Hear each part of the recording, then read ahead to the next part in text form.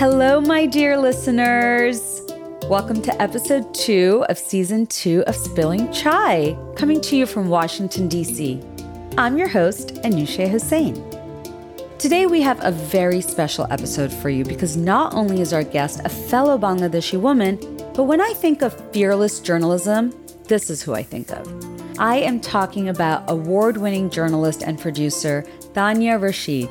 Rashid's work primarily focuses on human rights and women's issues, and you have seen her amazing reporting on Al-Jazeera English, CNN International, PBS Newshour, NBC News, the National Geographic Channel, Mike, Channel 4 UK, and Vice News.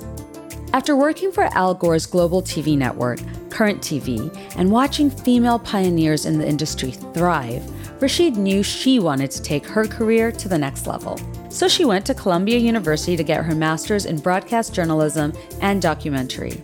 Rashid's breaking story was at Al-Jazeera English, where she was the first female journalist on the ground during the collapse of Rana Plaza, the largest industrial disaster in the history of Bangladesh, which killed thousands of garment factory workers.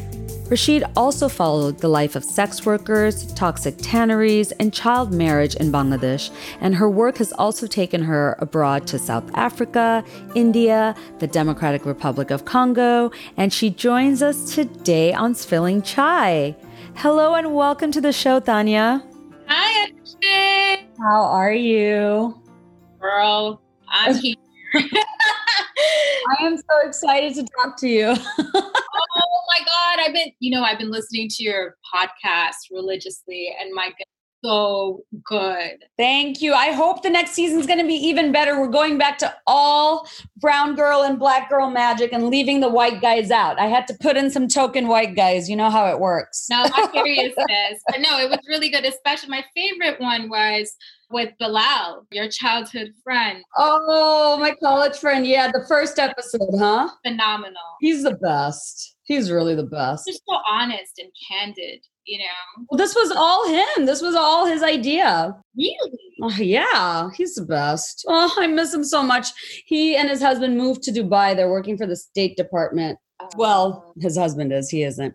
Okay, I know you are very busy, so let's get to it. I have like 8 questions. I'm recording this. Are you ready? Yes, I'm excited and honored.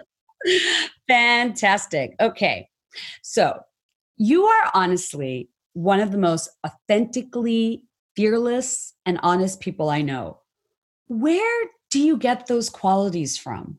Wow. Well, thank you. Same goes back to you, Anushay. We are one of the few Bangladeshi women in this media industry. So to see you on the screen, actually, I was playing some of your clips for my dad this morning, and he was just blown away. He said, wow, another Bangladeshi girl's doing it.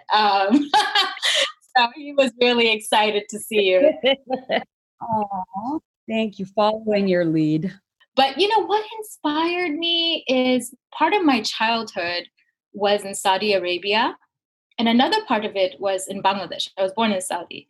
And so in Saudi Arabia, I saw my mom. She wore burqa, couldn't go out without my dad for simple tasks like going to the grocery store. She couldn't drive.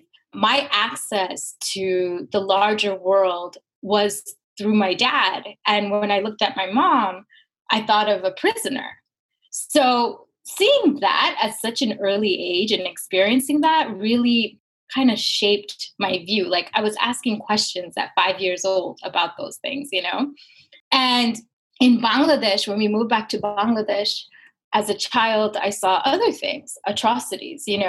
There's a custom, I'm sure, of course, you know about, where we keep maidservants in the house.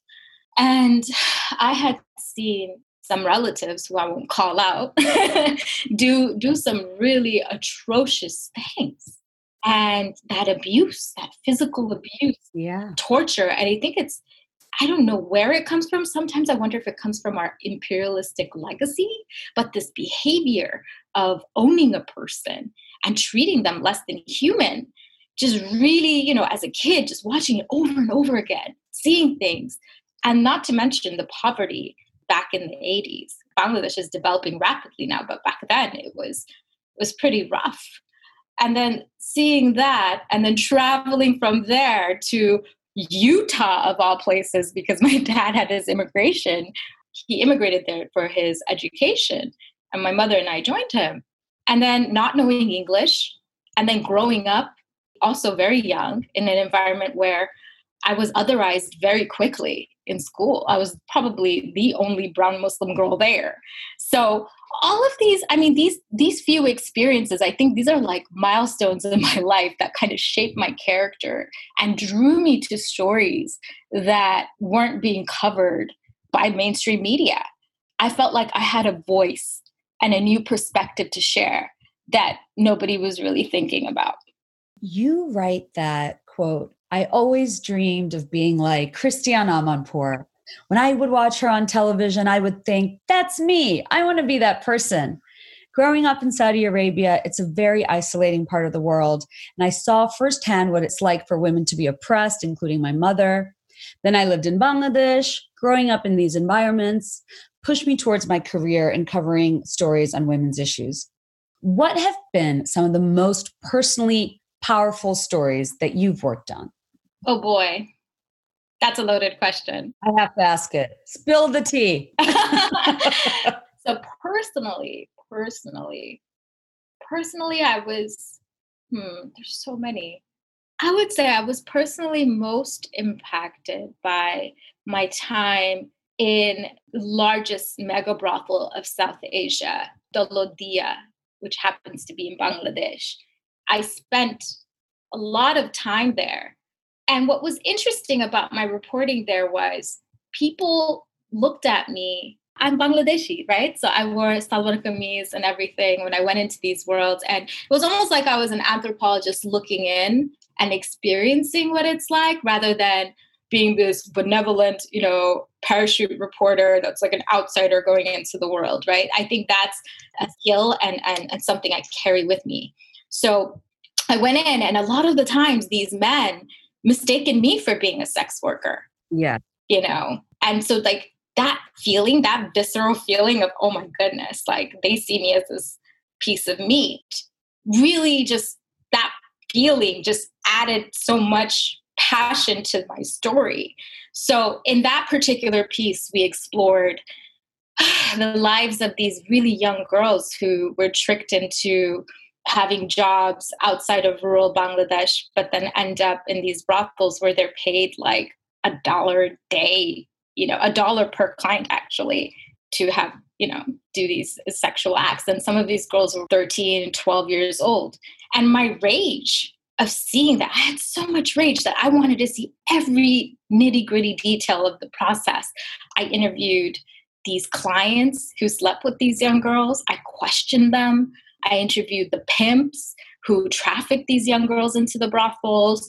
And I also interviewed a madame who happens to be like the head ringleader managing all the girls. So yeah, just going into these worlds where it hits home for you, right? It's just like, wow, like this could have been me. This could have been me. Yeah. Exactly. Yeah. Wow. Your reporting there for Vice, I mean, before I even knew you, I think, because I was such a fan, I still am such a fan, but that was some of the most powerful reporting I've ever seen. I actually still go back and sometimes watch those videos of your reporting because it's so powerful and haunting. And yeah, like you say, it could have been us. You have also done some of the most early and, in my opinion, really the most important reporting on the Rohingya refugee crisis in Bangladesh. Tell me about that time that you were traveling, when you were on the boat going to the island that the Bangladeshi government had kind of allocated for the refugees, which was basically a pile of mud in the middle of nowhere, which was sinking. And you got really sick. I think you either got dengue or something. And tell me more about that assignment, because you actually thought that you might die. Oh my gosh, you have such good memory. Yeah, I think I told you about that story a couple of years ago. Yeah. Yeah, I was actually I don't want to label myself, but I was one of the first reporters. Like there were a few of us on the ground when that mass exodus happened. And I happened to be one of the few from the front line reporting as it happened. But prior to that, I had, this sixth sense feeling that something was brewing. You understand this. When you're studying a region and a conflict for so long, you can tell when something's about to pop off or click. So I went to my editors at PBS Newshour and I said, look, I need to go to this remote island. I have a feeling something's going to happen there. It hasn't happened yet. Something's going to happen on this island. And beyond this island, I think something else is going to happen. I don't know what it is yet, but something's going to happen. So I basically hired a small team to take me to this island, which is located in the middle of nowhere in the Bay of Bengal. Got on the boat, got to the island. Well, no, let me tell you the journey to the island. So we're on the boat and it's this rickety boat that, fishermen generally use. It's not meant to travel across the Bay of Bengal into a remote island. Let me tell you that. It's not equipped for that. There was no shade. The sun was scorching hot. I could feel myself physically melting. And I asked my local producer, I said, could you please fetch me some water? Turns out that everyone had drinking most of the water. So there was no water left. And by this point, I think I'm on my 6th hour of the boat ride. And there were these high tides. So I think we almost went underwater a few times. The boat almost capsized. And so it was just these strong waves, the boat's like going up and down, up and down. There's no water, scorching sun.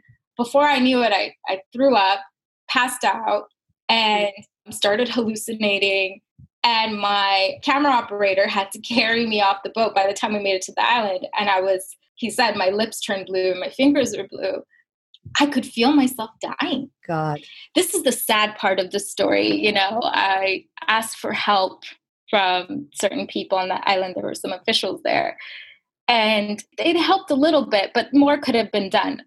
I literally had my camera operator begged them to let me get some water, or for him to get some water for me. And he filled up the empty water bottles and realized I had a heat stroke. I think they dumped like 9 gallons over my head. And then I finally woke up. But I could feel myself dying, literally, Anushay. It was just, I felt this dreamlike detached moment. Like I felt my body melting into the ground. Wow. And so anyway, so then I woke up and I started reporting. I started, asking the officials on the island questions about the island. I tried to get access. I was trying to fight for access and then they kicked us out. And then I had to get back on that rickety boat. Oh my goodness. And I slept in the boiler room. Oh my God. And it was another 7 hours of this arduous journey. And by the time I got back, I called my editor at NewsHour. I said, look, we couldn't get access, but I have a plan B. And let me tell you, deep down inside of myself, I was shaking. I was just like, man, I almost died. Am I insane to go back to this island? But something inside told me that this time, we're going to go with a better plan, have lots and lots of water, shade, a better boat. And we went the second time around and actually made it onto the island, which was another journey in itself. But thankfully I survived and at the end of the day, I got the story that we were looking for. Wow. Oh my goodness. You were lucky because this was a heat stroke, right? It could have been like typhoid or cholera or worse. It could have been worse. Yes. It was an almost fatal heat stroke, and heat strokes can be really dangerous. I didn't really think of it that way till it happened to me. Yeah, you can die from one, man. Well, it sounds like you almost did. What a warrior. Oh my God, I wouldn't have made it. So, as you know, and what we're living through this hell right now, but Trump has really brought this country to the brink in so many ways. How are you feeling about America right now? Do you think we're going to survive Trump? Oh my goodness. I feel like we are, it's interesting. I was having a conversation with a friend about this.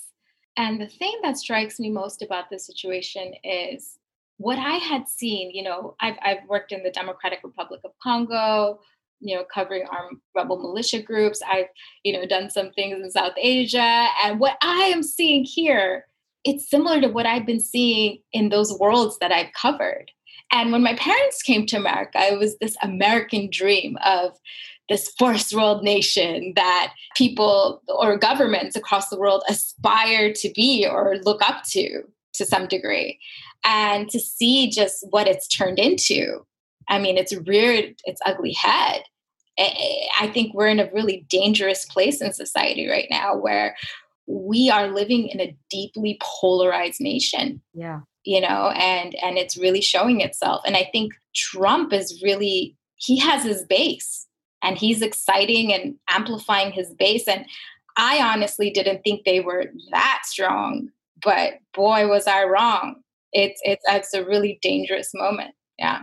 Yeah, it's kind of surreal, especially, coming from countries like Bangladesh. Like sometimes I feel like my American friends are being really naive. There was a great Farhad Manjoo wrote this fantastic New York Times op-ed last week where he said that because he's from South Africa, like he knows political instability and how like the lights are flashing red and he's like getting ready for doomsday. But his American wife really isn't kind of understanding what's going on because they've never seen it. They've never known what it's like to have to leave your country. Absolutely. Yeah. My father, it's funny you say that. My father, he's preparing for doomsday. Actually, he's been watching, the coverage on Trump religiously. And he said to me the other day, I never imagined my father would say such a thing. And he said, if Trump gets reelected, I'm out of here. I'm not going to stay here. And this is the man who chased the American dream, came here in the 1980s, started from nothing and built something out of his life. And he's questioning his life here. I'm right there with your dad. Unbelievable. Actually, I have a doomsday plan. It's Bangladesh for 2 months, spend some time with my family, and then hello, New Zealand. Once they lift the ban on American passports, that is. So some lighter good news, kind of. What does Kamala Harris's nomination mean to you, especially at this specific, really white supremacist moment in American history? What is it like for you to see a woman of color on the VP ticket? And do you think she's a good role model for brown girl magic? Absolutely. When I saw her on the screen, I started to cry. Our voices, look, Anushay, we both battle this. We, as brown girls, we battle being often invisible in the mainstream media. Nobody really knows about us. We know about the Hassan Minaj, the Aziz Ansaris, these brown boys who are making it happen. But there's so few women that are seen on the mainstream platform. So to see Kamala Harris, she's half South Asian and Black.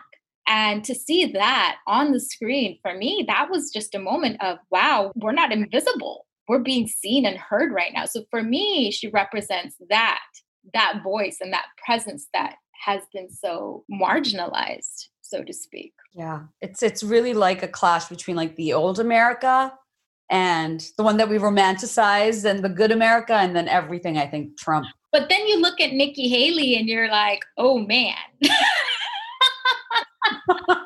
But it was always like that with Nikki. Nikki, whose real name is like Nandita or something, isn't it? Yeah. Nikki's a long time gone. Toodles to Nikki. Okay, so you said that it was Current TV where you learned cutting edge storytelling and where you found your powerful female journalists like Mariana Van Zeller and Laura Ling, women who ended up writing your letters of recommendation to Columbia's J School. You said that, quote, they encouraged me to go because they could see how hungry I was to be like them. Later, when I came to Columbia, I learned to be like myself. I love that quote. Why is it so hard for amazing women like us to be our authentic selves and have the confidence to do so while mediocre white guys like Jared Kushner and Stephen Miller are out there like living their best lives with they never second guess themselves? What is going on? Well, because there is an unfair system in place that doesn't give people like you and me, first of all, the opportunity. You have to fight tooth and nail to get these opportunities and prove yourself. So yeah, in the beginning, I thought, oh my gosh, I want to be like them. I want to be like them. And then when I went to J school and I made this film, I did my thesis project on my identity.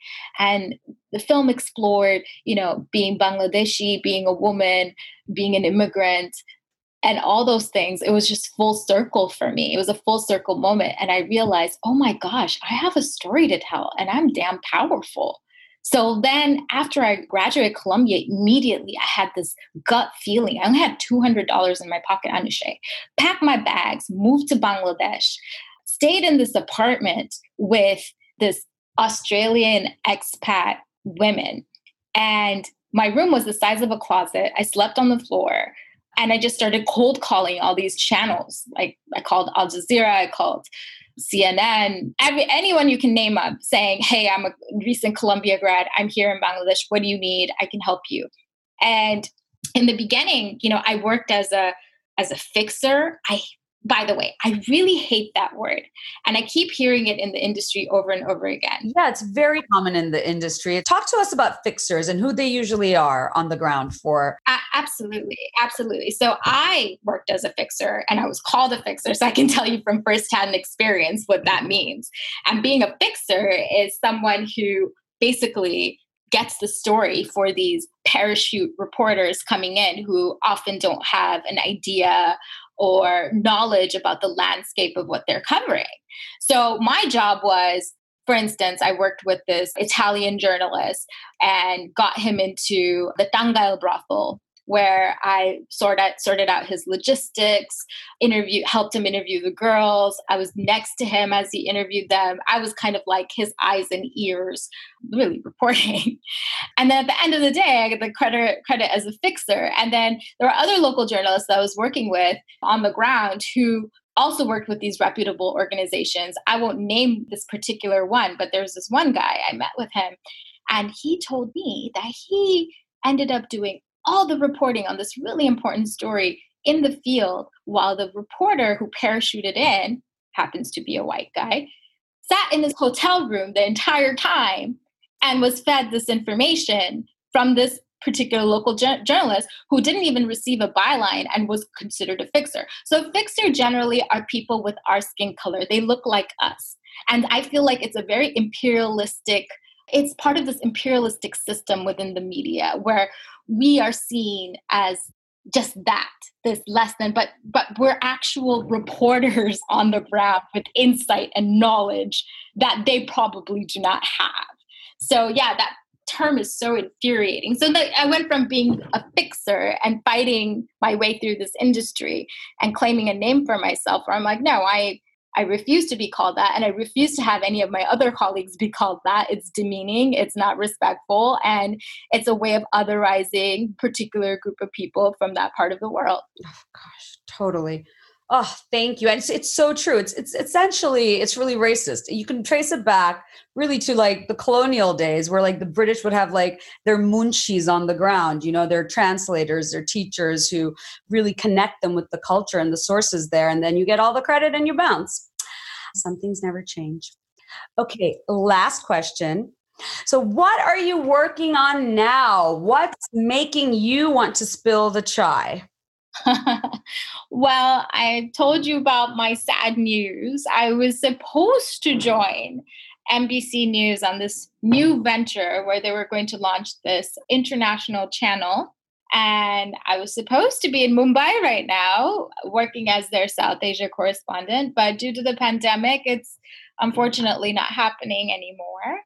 But, the fight continues. And I'm fighting for my place, and as I have been before. And right now, I'm working with Vice World News. I'm back at Vice, and we're working on a project on Black market operation happening in South Asia. I can't spill too much of the details on it yet, but it is going to be really eye-opening, the things that I'm discovering on this piece. Yeah, so that's what I'm working on at the moment. That is really exciting. It's such an education to have you on the interview, especially for other women of color and brown women and girls.